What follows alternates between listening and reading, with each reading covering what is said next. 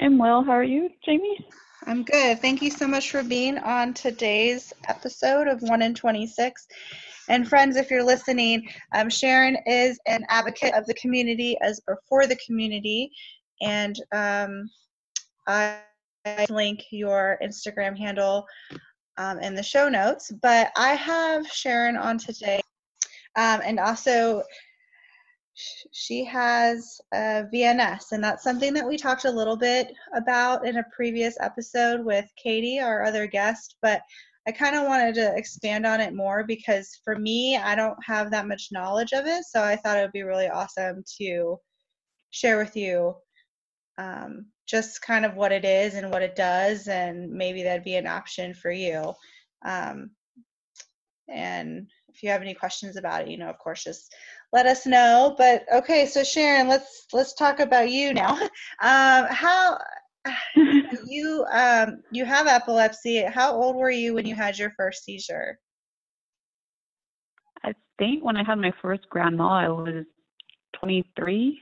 But looking back now, I may have had it all my life, just not knowing that absent seizures were seizures. Because my husband noticed when we were dating, I would zone out a lot, and he had asked me to go see a physician, and that guy, the physician, just told me it was stress, and then several months later, I had my first grand mal. So. Okay, and so that was when you were 23, and then do you still have do you still have grand mal seizures and absent seizures? No, luckily the grand mal seizures are controlled as long as my medication's correct, and the absent seizures, I think I have them every once in a while. I'll zone out a little, but I'm still aware of everything around me. Okay, so you have the ones that you're conscious during those seizures.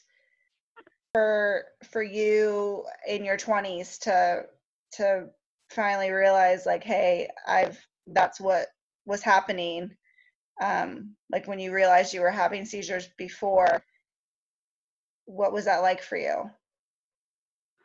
It was hard, fully accepting it, because going from loving to drive and wanting to be a race car driver to not driving at all was really, really hard for me. And I guess accepting it too. I was always hoping maybe it's wrong, driving and not having to be so aware of what I'm doing to prevent more seizures from happening. Yeah, I mean that's super important too.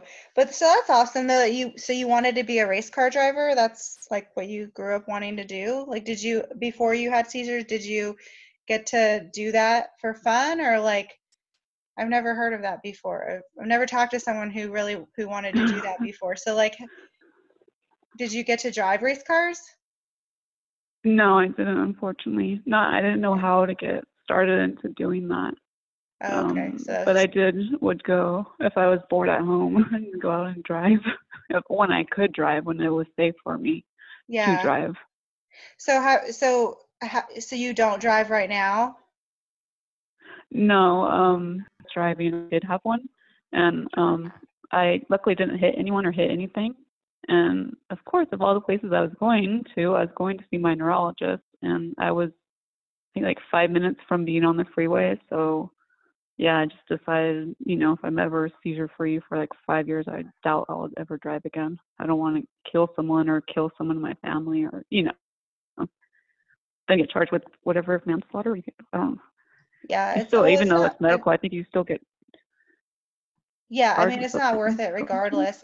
Even if without those charges, you know what I mean? For those of you who are listening, Sharon is a mom as well. So how old is your child? He'll be 3 this year. Oh, that's exciting. Yeah, my youngest is 3. How was it did you work with your epileptologist on planning to have the baby? Because I know that's a huge topic in the epilepsy community with women, especially, that they're nervous to have kids, or some, they are. Yes, we did, and I was already on Lamictal, the safe medication, so I didn't really have to I did have to increase them a lot during my pregnancy. So, and she was very supportive of Yeah. us, thinking that, you know, it would be safe for me, would be safe Awesome. for us to That's have it, cool. So, to have him.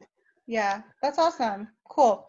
Okay, so you just got the VNS in November. So what talk to me about like your seizure history and what made you decide to get the VNS? Why was that an option for you? Well, I think I've almost been on all the medications throughout my diagnosis, and a lot of them weren't working, and the ones I was on weren't working. And I did go in, I don't remember, it was several years ago when I went in to see if I could have surgery to remove the scar tissue, if they could find it. Or having my left temporal lobe taken out, because that's where they are. And I wasn't a candidate for that, so that was the last option.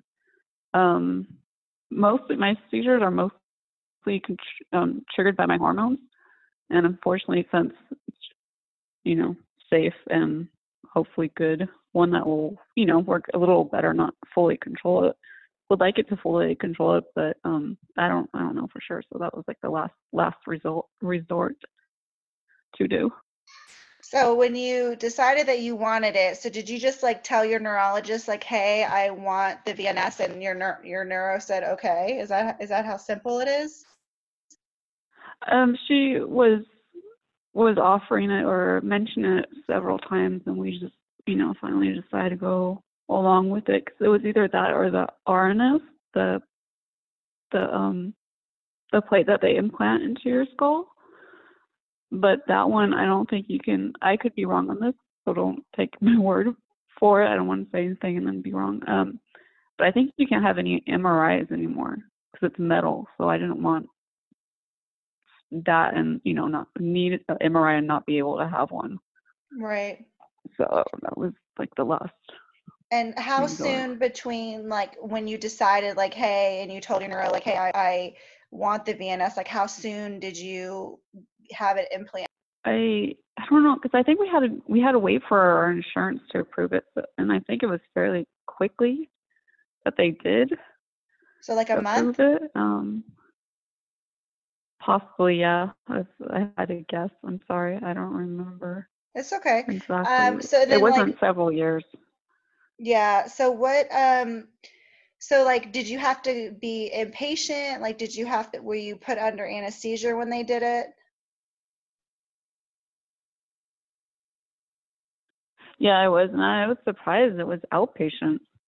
I thought it'd be inpatient, that type of surgery where they go in and connect something to your vagus nerve. You know, I would think, but it was outpatient. I was very, very surprised that it was, Yeah, so like and I was unconscious. gotcha. Well, and then so like how is your scar now? Like it's been a few months. So like how is the your where the implant is? Like how is your scar? It's still there. It's slowly healing. It's not as, I mean, it's still not as red. Like pretty much just a scar, like a cut that's healing slowly. It's purple. I think it's going away slowly. Yeah, can you feel the device like right under your skin? Yeah, it's not that big. It's probably Is it like a weird feeling? um no, it kind of just feels like if I was rubbing over a bone, like Okay, so it's kind of small. up there. Yeah, it's like maybe an inch or Oh, okay. inch and a half. It's not that big. Yeah, because you know the pictures that you see online, it looks hell of a lot bigger than that. What about like what about like so explain like what it actually does. Okay, so there's different settings that your neurologist can set it to. Let's see, mine, I think it's on the second, not the lowest one, the next one up. So it goes off every minute for 30 seconds. And if you notice my voice changes right now, that's when it's going off. I can't feel it that much. When I do use my magnet now, that's when I can feel it, and it will hurt a little, not that much yet when the next setting up from this one, it will hurt a lot more because she did different ones the last time I was there, and to see which ones would work. So Yeah, why would you have to use the magnet? I have simple partial seizures, so I'll have one of those before I have a complex seizure, so I'll use it then. And then if I, for some reason, have a complex and not use it before, or if it doesn't work, if I use the magnet too soon and swipe and it doesn't go, it only goes off for a minute when I use the magnet.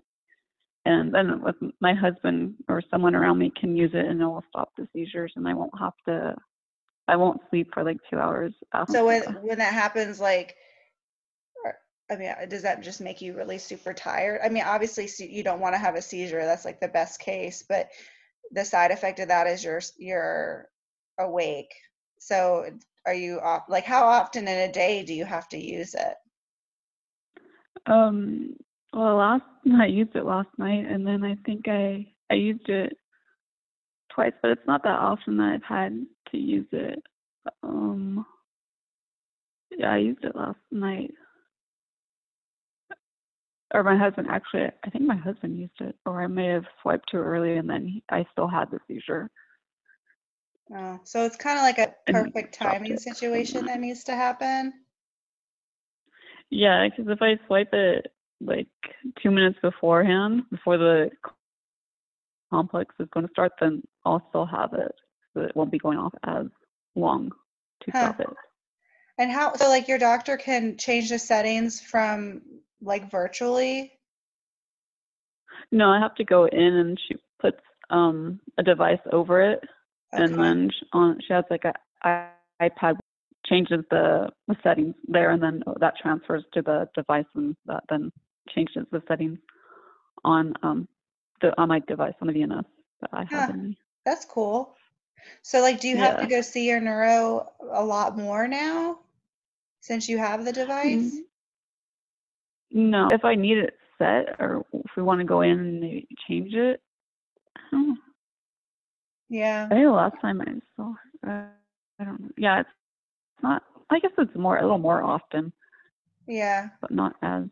So are you happy that you have it? Yeah, it's good. It wasn't as scary as I thought it might be.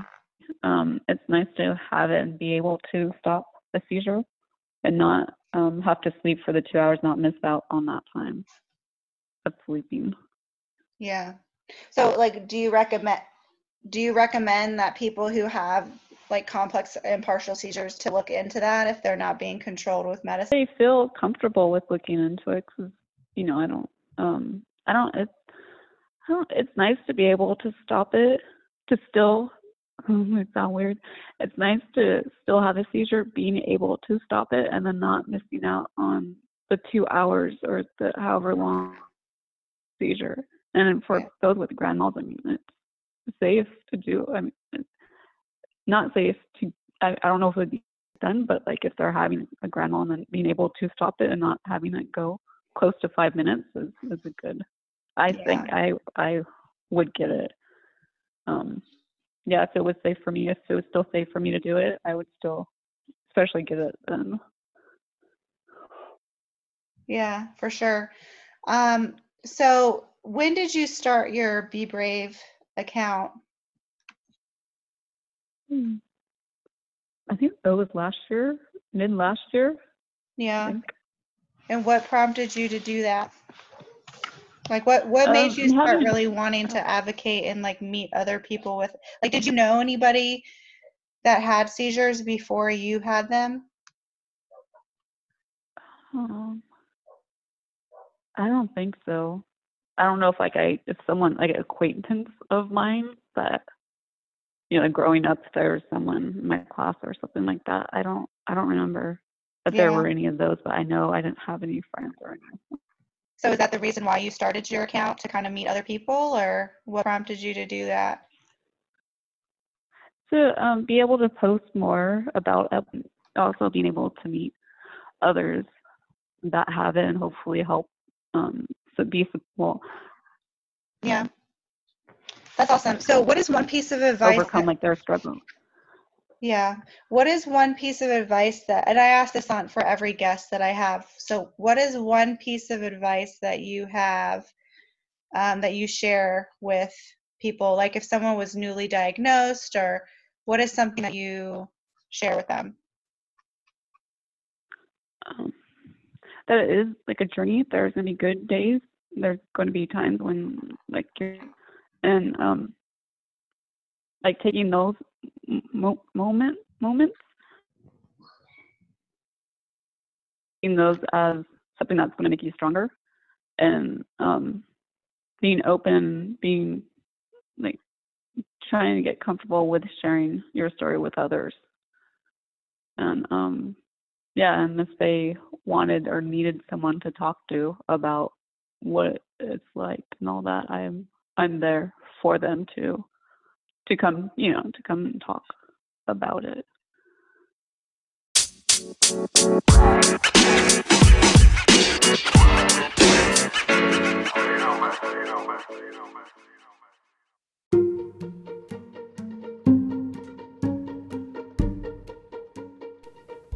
Thanks for listening, you guys. As always, I would love for you to write a review for me. Go ahead and screenshot this and share it to your social media and tag me. It's at 1in26 podcast, and I will reshare it as well as give you guys a shout out. Again, thanks so much for your support, and stay tuned for next week in the 1in26 podcast.